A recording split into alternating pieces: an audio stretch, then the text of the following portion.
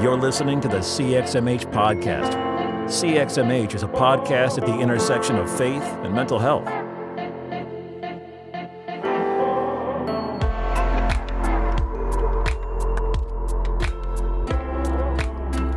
Welcome back to CXMH. My name is Dr. Holly Oxhandler, and I am joined today, as always, by my lovely co-host, Robert Vore. Hey, Robert.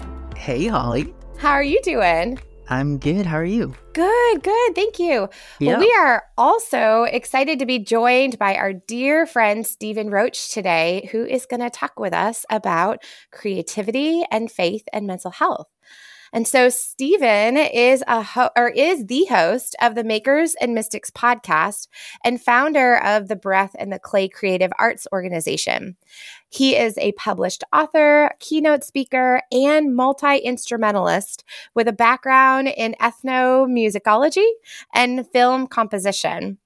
He has penned 5 volumes of poetry, an illustrated children's book, a practical guide for artists, and his most recent book, Naming the Animals, An Invitation to Creativity, published by Square Halo Books. Stephen lives in North Carolina with his wife, Sarah, and children. Stephen, welcome to the show. Thank you so much for having me. I'm excited to be here with you. Oh, man, it is such a gift to get to be here with you. I'm so excited. Yes. Well, is there anything that I missed in your fancy bio there that that you want to add or share with our guests? Yes, I'm a hot sauce connoisseur extraordinaire. Ooh. I ride mountain bikes and I like long baths. Oh, that's very awesome. important. That is important. Oh my gosh, that's awesome. Do you ever, what's the best hot sauce if you need to eat in the bath? Oh, you know, gosh. that might be a new experience. I've never combined those two creative elements, but I think you're onto something there. Oh, there you go. Next time. Awesome. Yeah. He's going to schedule that for later today. Exactly. That's awesome. Well, one of the reasons that I was so excited for you to come and join us on the show is because I have loved following the work that you've done around this intersection of art and faith and culture and the wisdom that you have elevated and offered yourself to us over the years, particularly through the Makers and Mystics podcast. But I know you have a number of other creative endeavors that you're involved in as well. Mm-hmm. So to get us started, can you tell us a little bit about how you got into this line of work at the intersection of art, faith, and culture? Sure. Well, you know, I jokingly tell people a lot that I was condemned to be a musician from the start because I have music on both sides of my family. My father was a third-generation Appalachian fiddle player, and my mom was one of 15 kids, and they were all bluegrass pickers. And so, you know, so I came into the world surrounded by music, surrounded by art, and, you know, I've always recognized art as being inherently spiritual, you know, before I even knew what language I wanted to put around that. But I knew that art had the ability to elevate you above the ordinary, to cause you to experience life in a deeper way, to unlock your emotions, to see the world differently, you know. And so when I began exploring the Christian faith, it became a curiosity to me to learn how art functioned in that context. But, you know, the more that I studied, I learned that art, in my view, was either largely misunderstood or overlooked or sometimes squashed into a utilitarian purpose that really diminished the greater capacity of art, you know? And so it became a lifelong study just for me personally to understand how those two worlds intersected. And then that grew into a mission for me to kind of find out or to mine out some of the original intent for art and creativity, and then to share that with others who may be exploring a similar path as my own, you know, and especially for those that may have walked away from the faith because they couldn't see a way to flourish in that context, or they couldn't find how art and faith connected. It was really important for me to begin showing people that they do, in fact, connect deeply. Yeah. Oh, I love that. I love that so much. I think I had shared with you when you and I had a recording on your podcast, and we talked about art and some of my background with having a minor in studio art and how that interplayed, but then also the art as it relates to research and like just all these, different ways of seeing how it shows up in the world. But I especially love what you had just elevated around that it's not just this utilitarian approach that it just gets squashed into, but, art for the sake of art and creativity for the sake of creativity, and how that, weaves into the human experience is just, I don't know. I love the ways that you continue to keep this at the forefront of our minds through the work that you do.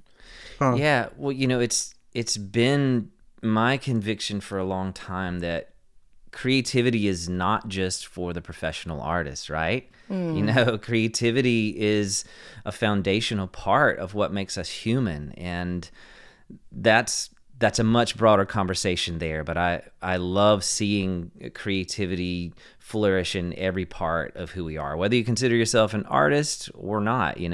Yeah. I think that leads really well into a question that I wanted to ask. I was thinking as you were talking, right? Because I think for maybe a lot of folks listening, they might say, okay, well, I'm not really a creative, right? As like that kind of label.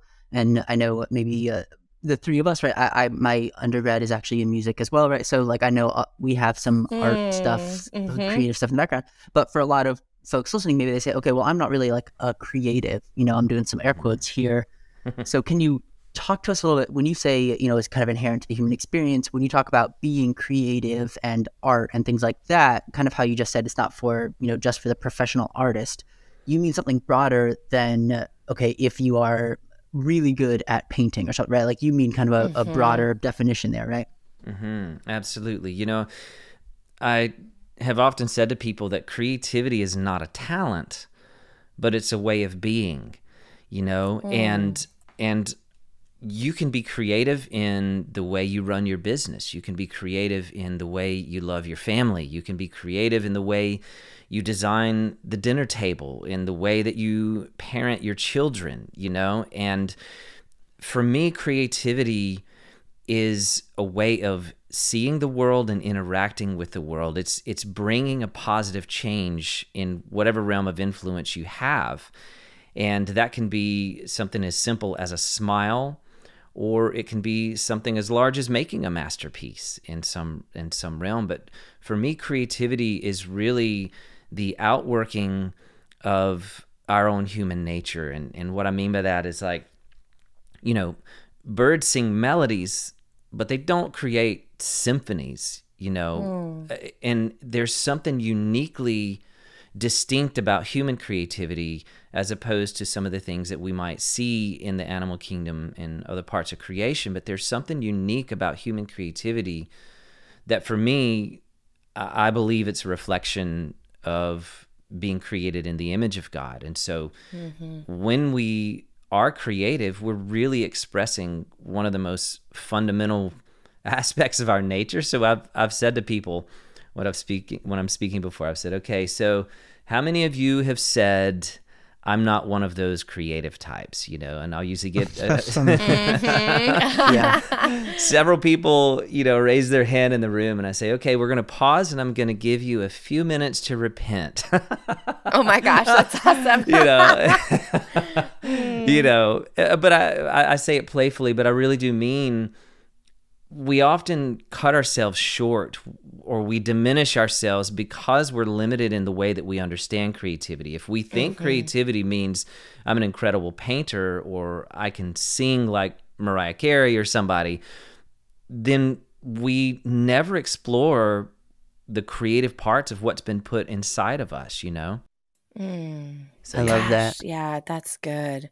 It reminds me, we had Allison Fallon on a while back, and her book was about writing and things like that. And I think she did something similar where she said, I often ask, a room full of people who considers themselves a writer, and most people don't raise their hands. She said, okay, who writes a tweet? Who writes an email? Who sends a text? Okay, you are a writer. You write things, and kind of just broadening that definition then, because we tend to think, okay, if I do that thing for money, maybe, right? Or something along that, like there's a bar there. And like you're saying, that's not necessarily, I mean, we're all creating things like pretty much all the time. You make food, you make documents, right? Like, and so just leaning into that and saying like, no, there's no bar for being creative to where you're in or you're out, right? That's just kind of part of who we are.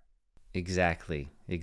And I love a story about George Washington Carver that I share at the end of the Naming the Animals book. And he was asking, in his prayers, he called God Mr. Creator. And he said, Mr. Creator, show me the mysteries of the oak tree. I think something like that is the way it went. And the response he got was, well, you're not ready for that yet. Why don't we start with the peanut? And so then he begins to explore the peanut and research the peanut. And, he came up with over 300 different uses for the peanut, which it was all born out of a curiosity to explore. And I think that is at the heart of all creativity, is cultivating a curiosity and cultivating this inquisitive nature that says, well, what if, or what about that? And from that, over 300 uses of the peanut, different kinds of rubber, oils, and et cetera, et cetera. And that's an example of creativity being used outside of the fine arts or outside of music. But it was something as simple as exploring what mystery you might find inside of something as small as a peanut. Oh, that's so good. And it really does help us to see how this is relevant for each of us, regardless of the ways that we interact with the world. As you said, that creativity is a way of seeing the world and interacting the world with the world.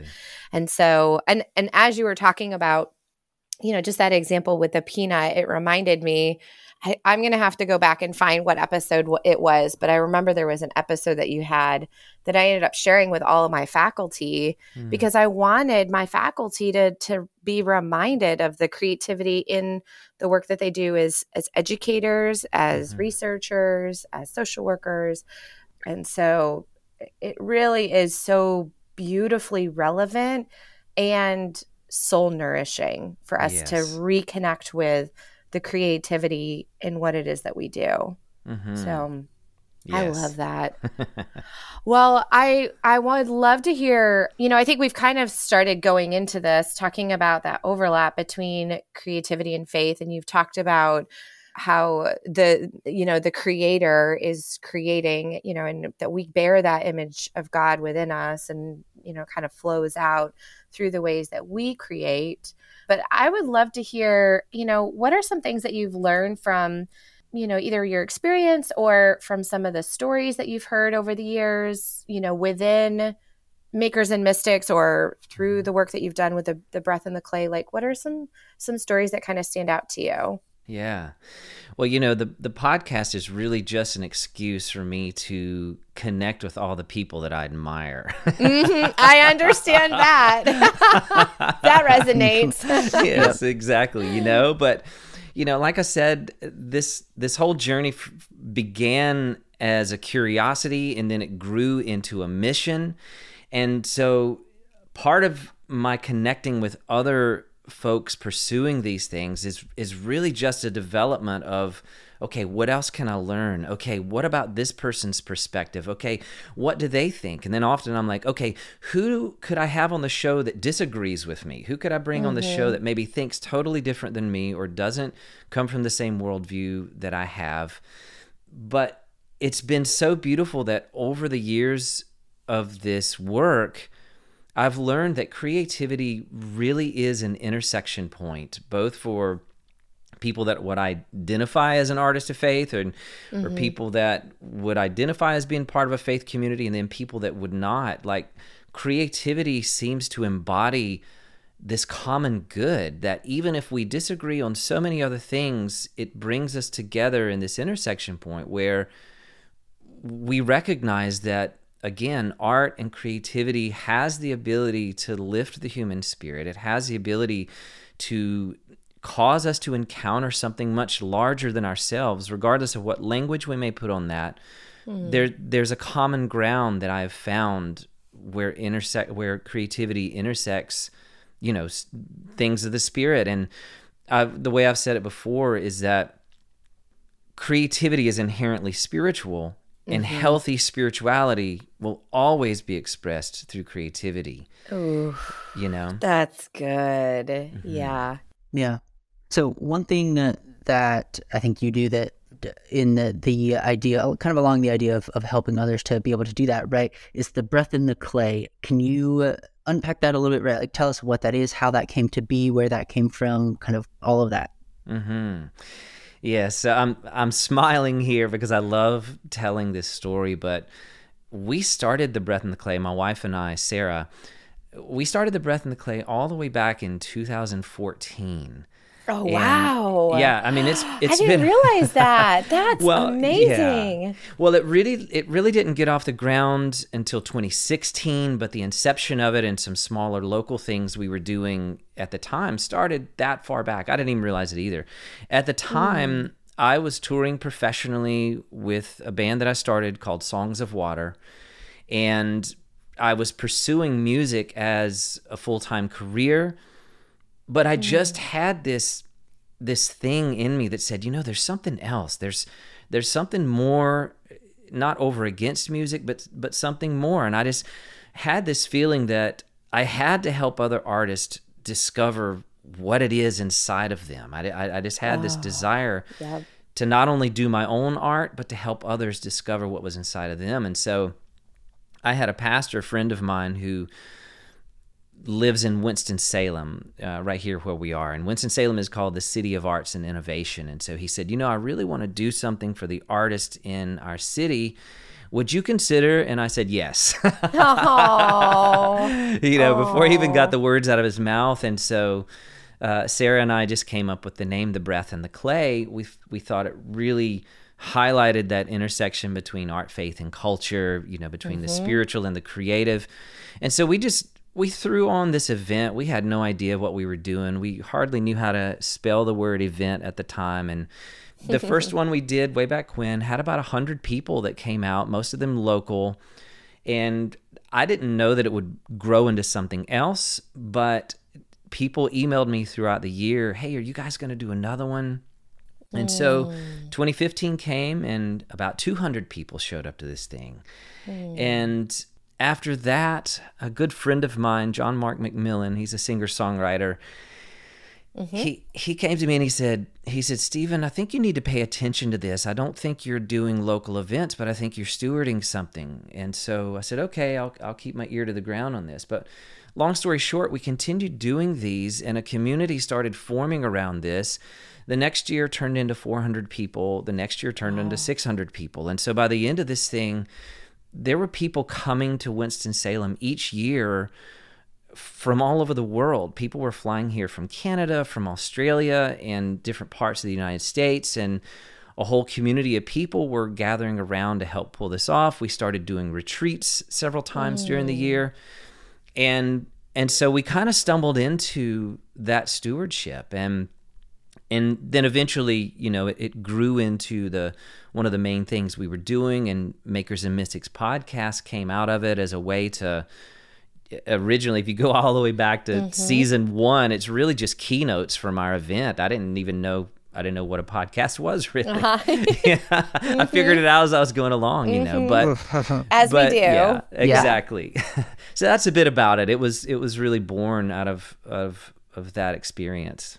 I love that. I love just how organic its formation was, and really hearing you talk about the ways that you stewarded this nudge and these opportunities, or just the ways that it started to grow.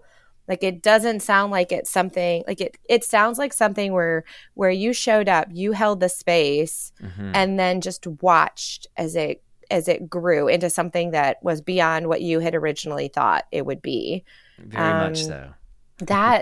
I feel like that right there is something that we can all be reminded of, and is important for each of us, just thinking of the ways that we show up to steward what is ours to do, and then just kind of surrender in a way that, God or whomever, whatever, steps in, and just we see the ways that it just flourishes beyond what we had originally anticipated.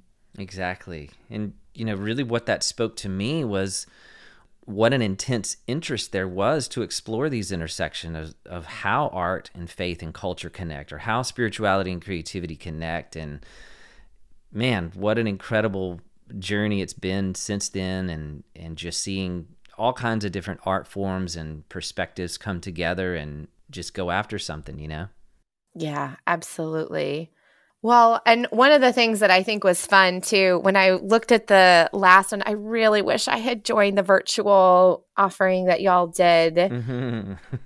It's one of those, I really wish I had joined, but I did see that y'all actually had Rivers and Robots in that mix. And I don't know if you know this or not, but they are like our intro music for the show is their song Fall Down. Oh, nice. So, I didn't know that. That's awesome. Yeah. We've had them on the show before talking about music and faith, and they're just, I know that they don't continue to make music together, but they are a great group of guys. Yes. So, fun story about them is that The Breath in the Clay was their final concert. And I know. It was just so special. I didn't even know that when we brought them in and when we connected, but it just made it all the more special. Yeah, I know. I'm thankful. My daughter and I got to see them in Austin.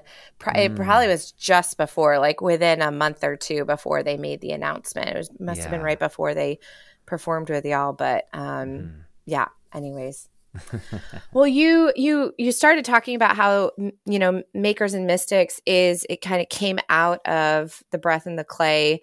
Can you tell us a little bit about like what the show has meant to you, and how have you seen it serve your listeners through this show in ways that, maybe similarly like are beyond what you had anticipated? Mm-hmm.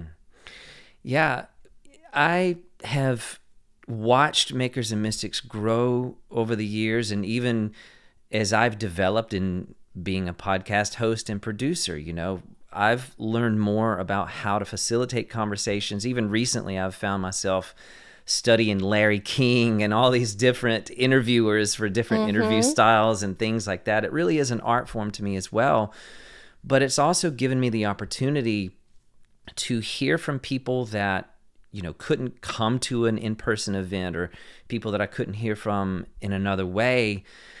And it's also because we have a creative collective that is a part of the podcast where I'm doing some creative coaching with artists, and we're doing, we do book clubs every other month, and just places to connect with the artists of our community and hear from them. So I get a lot of my guests by recommendation from the listeners and from the patrons of the podcast. And I'll ask them, what's on your heart? What's going on with you? What would be helpful for you in this season of your life? Who do you want to hear from? And so it's a real collaborative effort in that way.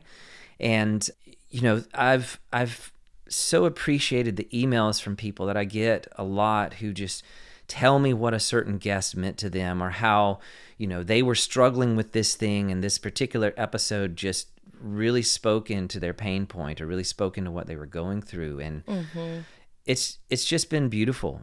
I've met some of my best friends through having them on the show, and just realizing that we were on a similar path and continued the relationship. So it's I guess an extension of community in this weird world of what does even community mean these days. Yeah. Yep. Yeah. Yeah. Just again, related with everything you just said in terms of how this show developed, and then the idea of hearing from listeners, either things that were really important to them, were really helpful to them, or just the way that it does turn into, or like evolves into more community type things, because people, they'll send, this person and this person. Holly actually started out as a guest on the show, which was recommended by a previous guest on the show that I had, right? So like all these connections and just the way that grows is so cool, and is such an interesting thing to think about. Obviously 20 years ago or something, right? You go, I don't know, it's this weird, it's an internet radio show that you can listen to whenever, and people will be like, what are you talking about, right? But the way that has shaped and grown connections and communities, and I don't know, I think there's something really special about just utilizing new tools and mediums to be able to do that kind of organic community building type of thing, even if it maybe partially was kind of stumbled into by accident. Yes, exactly. And I think podcasts are kind of like books, it's some people were afraid that books would go away when Kindle came around. Some people thought, well, YouTube is going to make audio podcast obsolete, but that's not true. That's not any more truer than the escalator took away our need for stairs. Right.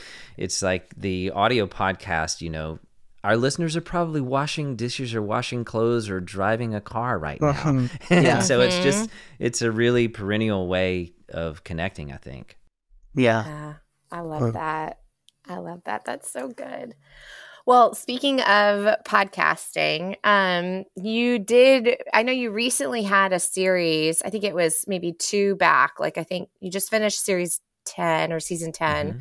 And I think it was during season 9 that you had this series on the mental health of the artist. And I know that I know on the episode that I had the privilege of getting to join you and talking about this a bit, you were, a bit more transparent about this series. And I think the episode that preceded it, that you were a bit more transparent about this series coming out of your own need to tend to your own personal well-being and seeing how this intersection between art and mental health how they are connected. Yes. So I've loved getting to listen back through that. And in fact, I would encourage our listeners, go back to season 9, because there are a lot of really good, enriching, deep conversations with individuals and with the panels that you brought on talking about this. But I'd love for you to tell us a little bit about, maybe just starting with how did this series emerge to the degree that you feel comfortable sharing? Sure. Yeah. Tell us a little bit about what led up to it. Yeah, I started the whole series so that I could just interview you on the show. That's really You are very funny, my friend. No. I knew you had this amazing book coming out, gosh. and I was like, how can I get a free copy of this book? Oh. I have a couple. I could have sent you one. You should have. You're so funny. I know. You are very funny, Stephen. Yeah. Well, no, I'm laughing, but I mean, the truth of it is, Holly, is that a few years ago, I went through a really dark time in my life, and there were just a lot of things happening internally in me that I couldn't resolve. I couldn't find my way through. Some personal things that I won't go into here. Part of it was dealing with the grief of losing both of my parents only a few months apart, and just a lot of things that built and built and built. And so by the time that the pandemic hit, our whole world was turned upside down, in a matter of minutes. We lost everything that we had spent years building and really just didn't know where anything was going. And, as things progressed, I just realized I had to step away and deal with things that were happening in my heart. Several friends really encouraged me to step away, get some counseling. And so that's what I did. I laid everything down because it was too much for me. The pace that I had been keeping was almost so crazy. I mean, I was traveling around the world, speaking here, performing here. I was leading the arts organization here. I was still trying to be a good husband and a good father. Just all these things. It just, I burned out and just didn't make the most awesome choices in my life. And so I needed to step aside. So that's what I did. I stepped aside. I did go get some counseling, and I started focusing on my faith. I started focusing on my marriage, focusing on being a father, and slowly just rebuilding and reestablishing the foundations of my life. But what I learned is that I wasn't the only one that had that kind of story that happened through that time. And, even though all of our stories are unique and we could all sit around the campfire and share the traumatic things that we went through, and I know some people flourished during the pandemic, other people lost everything. So, but when I really felt it was time to re-engage the work that we were doing, it only made sense to me that we would focus on mental, emotional, and spiritual health for the artists, because not only was that what I needed, not only, they say write what you know, so it's what I knew. It's what I had walked out in my own life. And so as I started doing that series, people just came from everywhere just saying, thank you so much for hosting these conversations. I don't feel alone anymore. I've finally found somewhere I can connect and talk about some of the difficult things I'm going through. And it just realized I had hit a nerve that really, especially with artists and people in the entertainment industry.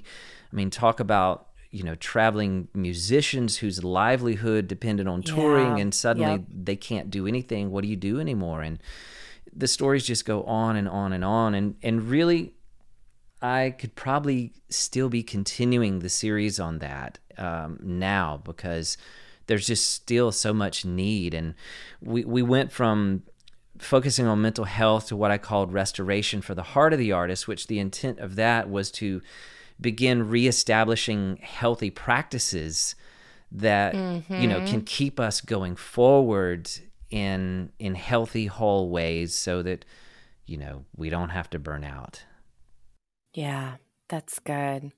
I so appreciate your attention to this intersection, especially for the artist, and even remembering the ways in which, like you said, like we're all engaged in creativity in one way, shape, or form, regardless if we're a faith leader or, a mental health care provider or, a parent or all the things, podcaster, whatever. But yes. But I really appreciate you sharing kind of what led you to that, and the ways in which, again, you stewarded that nudge to be like, okay, I'm going to open up this space and see what happens with it. And then for you to get that feedback and response from your listeners, I think is beautiful. It really has, I think, strengthened the creative community around, what so many of us are doing. And I just think one of the main things everybody felt through the pandemic was that isolation. And, and even we said earlier, what does even community mean these days? And I think that just having a common ground where people could come together and say, okay, I'm not crazy. And if I am crazy, I'm crazy in good company. So we're okay, Yeah, absolutely. Well, I guess following up on this, I mean, you've shared a little bit about how your community responded to the episodes, but are there some things that really kind of stand out from the guests that you had in that season? Like, I mean, I know you had Dan Allender in there. You had a number of folks on your panels who would talk about their experiences at this intersection as well. Like, what are some things that you feel comfortable sharing about what you learned from your guests in that season? Yeah, well, you mentioned Dan Allender, and that really was a pivotal episode for me. And I had the privilege of getting... It was a real good one. Oh, that was a good one. Yes. I know. I was like, okay, maybe I should just stop the podcast now. But I had the opportunity to spend some one-on-one time with Dan, just talking with him about some of my own experiences during that time also. And so it meant a lot just to hear him speak to the broader community. And I said it earlier, Holly, but I really mean it. The episode that I did with you as well, and what you share in Soul of the Helper, and just the 7 ways that you talked about with me, the 7 different steps that we talked about. All of that was so enriching to me. And I've gone back and listened to those episodes, your episode, Dan's episode, some of the other ones that we had on multiple times, and just writing notes in my journal and just revisiting and prayerfully engaging the wisdom that everybody shared. And that is an encouragement I would have, for people, not just on my podcast, but yours and others that are really speaking to these things. Write it down and listen to it again. You miss so much on the first listen. It's so again, it really was motivated by my own journey toward healing and wholeness in my life, and just wanting to extend that to other people in their own unique ways. And So yeah, it was fun. I'm grateful. Well, I'm grateful too. I loved the episodes, and I really was deeply honored to get to be in the mix of those conversations that you had. So thank you again for the opportunity. Well, you just have to write another book now, so do it again. Well, that's what I'm hearing, but one day at a time, as we do, right? Yeah. So I'm curious, throughout obviously those conversations, that series, and then even you were talking about some of your own personal experiences there and all of that, right? Are there some specific ways that you've come to see mental health and creativity overlap and influence each other and that type of thing? I love this question, and that's one that I am still exploring in a pretty big way, because, I mean, historically we have equated creativity and mental health. We think of figures like, well, creativity and mental illness, I should say, when we think of people like Van Gogh or Sylvia Plath or maybe even Kurt Cobain. Sure, and the tortured artist kind of. Yes, exactly. Yeah. It could make us think, well, the best art comes from those who are mentally disturbed, or like you said, that stereotype of the tortured artist. And and of course, some exceptional work has come from artists whose lives were a bit of a mess. But I don't think that mental unhealth is a prerequisite for creating great art. In fact, I think it's just the opposite. Because really, what a twisted, dark irony to think that I have to live a self-destructive life to be creative. It just doesn't, the logic doesn't check out. And so, in my life, I've found that when we seek to treat our lives as a work of art, I think that's a quote from Abraham Joshua Heschel. He said, we must above all seek to live our lives as if it were a work of art. Oh, that's good. Oh, man. Yeah. When we do that, and when we can take care of ourselves and look after those deep inner places of our hearts, our spiritual lives, our emotional health, our relationships, I think then we get all the more freer to create works of art that aren't so preoccupied with our own neediness. And and in some ways, maybe we don't have to spew our pathologies on our audience or seek to make therapists out of our audience, but instead we can become wounded healers through our art. We can walk through the pain through our creative process, and then create art that becomes an agent of healing for other people. And so those are some things that I think about when you ask, how does creativity and mental health connect? I think as artists, and especially as artists of faith, we have a responsibility to tend to our own souls, to tend to our own inner life in such a way that we can progress and help others.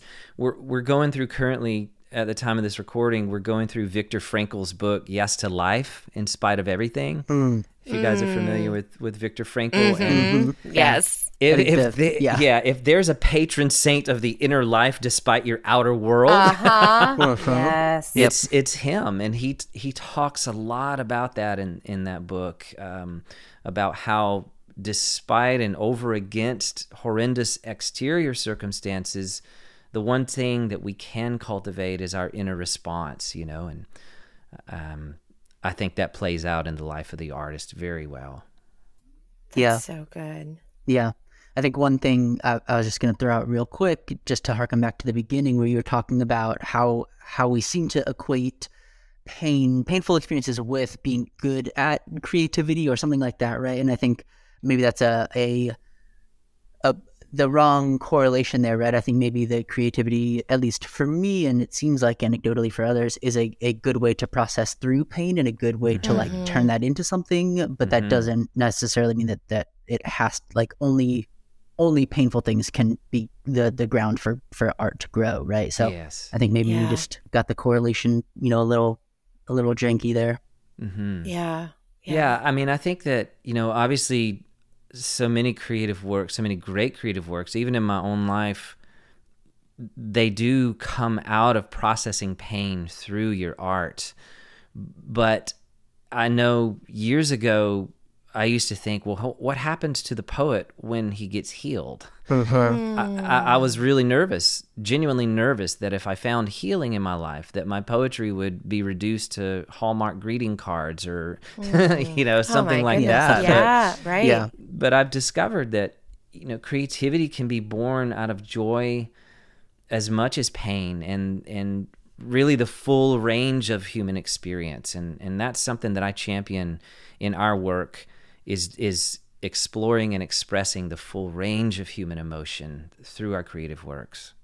Oh my gosh, I love that so much. Thank you for talking about that explicitly and how it really is a space for that whole range of human experiences and emotions. And it's not just, Yes, bent towards one side. Exactly. So that leads me to, I have to tell you, I love the way that you end each episode. And I know you just posted about this on Instagram, but it is like I'm going to get teary just reading it. I love it so much, Stephen. So you conclude each episode with the phrase, keep creating, the world needs your art. And so for me to step back with my shaky voice for a moment, I would really love for you to just unpack this line. Like, tell me about your heart behind this line. And I hope you receive, these tears that I have right now, just as the depth of what this line offers to your listeners. Oh my gosh. Well, that means so much to me to hear you say that, because it's probably the truest, most heartfelt thing that I could say. It's by far not just a tagline, a clever tagline, but it's really a mantra at this point.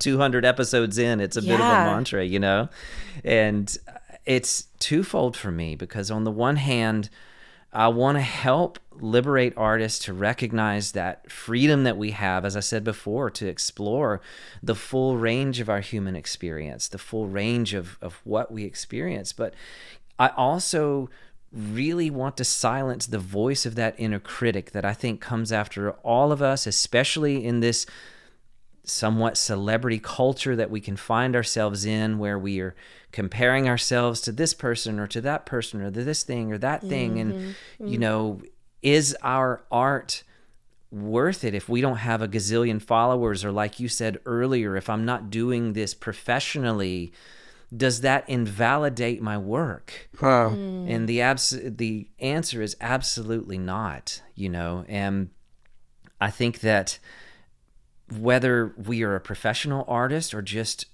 learning to create, the world does need our art. We are, and this just leans into my spiritual conviction that really at the core of it, we've been designed to be co-creators with God. When Jesus talked about bringing heaven to earth, I think it's through the creative process that we participate in that. And whatever way we bring truth, goodness, and beauty to the world, that's the art that the world needs. And, an example, Dorothy Day, I'm sure you guys are familiar with her. Yes. Social worker here. Yes. There you go. I thought I'd drop Dorothy Day for you there, But I read where she used to put paintings of beautiful landscapes all over the orphanages and all over the buildings where she worked. She wanted beauty to be there because she recognized that it changed the atmosphere. It changed the morale of the people she was working with. And I've read similar things about architecture and how even the shape of a building or the color of a building, all of these things contribute to what we experience in life. And so the encouragement to keep creating, the world needs your art, is really just a way to say, come on, keep going. No matter what, you got to create it. You got to do it. You got to keep going. It's important. If it means something to you, it will mean something to someone else. And it just silences that inner critic that says, I mentioned Van Gogh earlier, I'll bring him back again. But if you hear a voice that says you can't paint, then by all means paint, and the voice will go away, Yeah. Gosh, that's so good. Thank you. I mean, Yeah, I really appreciate that you weave that into each episode, and I appreciate the nudge that you are offering to your listeners, similarly to how we were talking about earlier, like just going back with this thread of nudges and what they do, and how they have this bigger effect, I think, than we may realize initially, but this line is a powerful one. And so I want to encourage you to keep speaking it over, the folks who are listening to your episodes, because it really does matter. So thank you for offering it to us. Well, I'm going to say it to you guys then. Keep creating, because the world needs your art. The world needs these conversations that you're having on this podcast. And I so reciprocate and appreciate the work you're doing. It's been an encouragement to me, and I know for so many others as well. Thank you. I really appreciate that, Stephen. Yeah. So one question that we love to ask people when they come on is, because obviously you're making podcasts and music and all sorts of other stuff, right? And so I'm curious, what is kind of on a broad scale, or maybe even a specific scale, right? What's your hope for all the work that you're doing? Wow. That's a small question, right? Yeah. Teeny tiny. Yeah, that's right. Yes. I think my hope is to create a space where individuals and creative communities around the world can find support and encouragement to continue their work.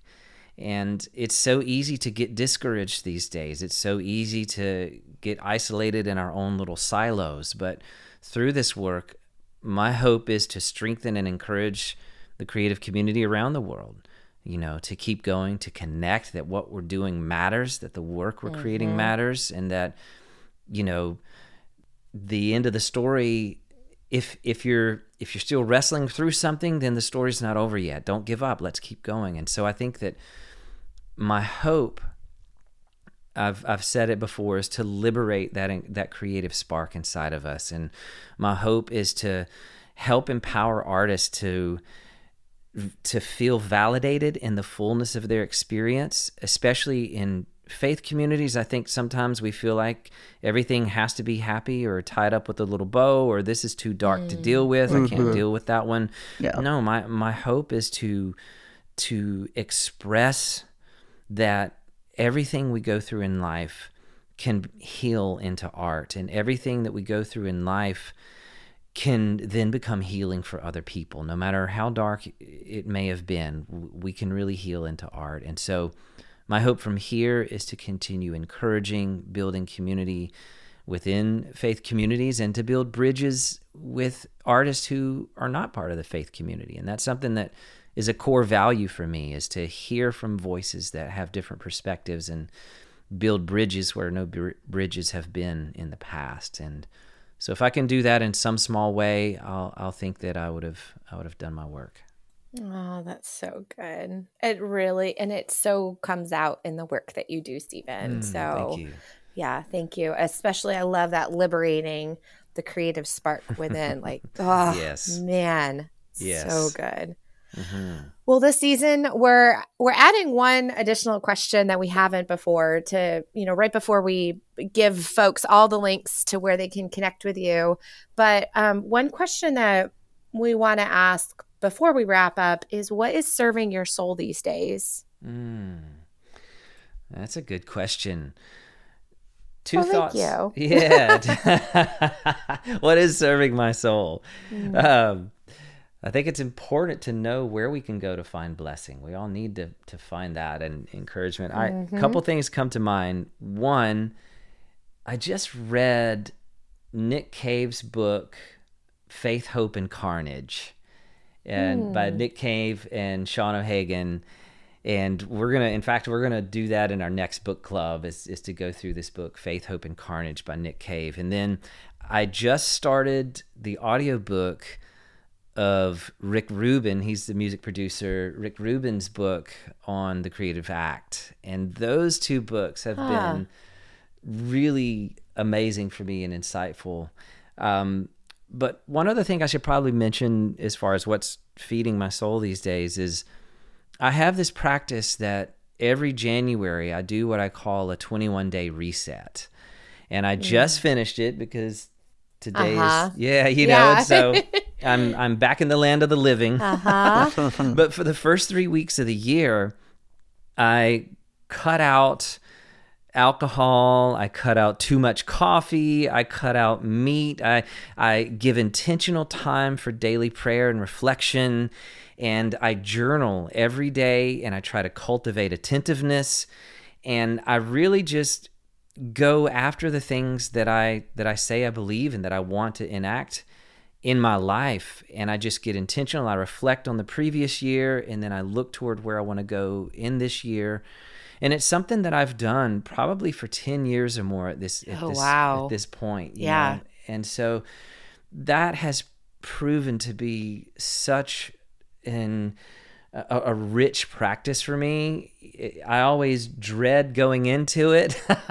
And then by the end of it, I don't want to quit. It's like I don't want to stop. And so it really has, fed me tremendously. And this year, it's kind of fun because my kids, Sarah, my wife, and then my kids wanted to do this with me in some way. And so my daughter was like, yeah, I'm only going to eat sweets on the weekend, for the next couple of weeks and just stuff like that. And just really being intentional with, our lives. And so that's been really nourishing for me.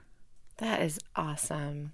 Oh, well, thank you for sharing those. I'm going to try to find each of those books and make sure that I throw them into the show notes too for any listener who wants to check them out.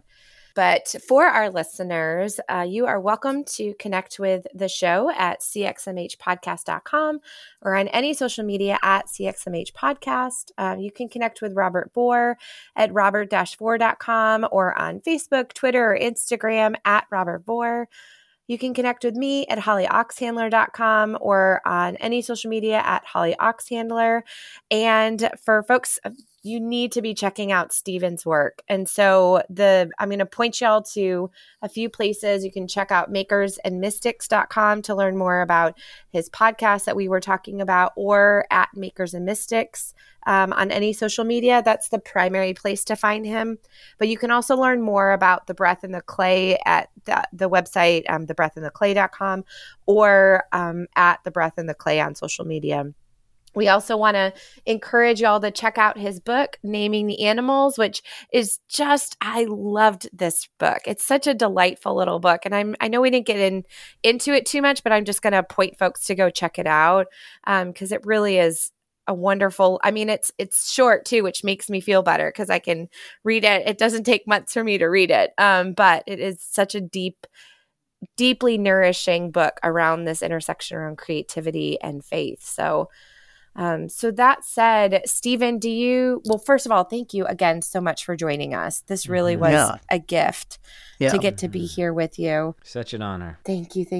Do you have any closing thoughts for our listeners today? Keep creating. Because the world needs your art. Oh my gosh, of course.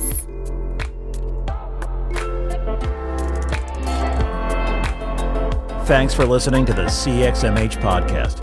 Want to score some major brownie points? Leave us 5 stars and an honest review on iTunes. Follow us on social media at CXMH Podcast and email us with questions, comments, and interview requests at cxmhpodcast@gmail.com.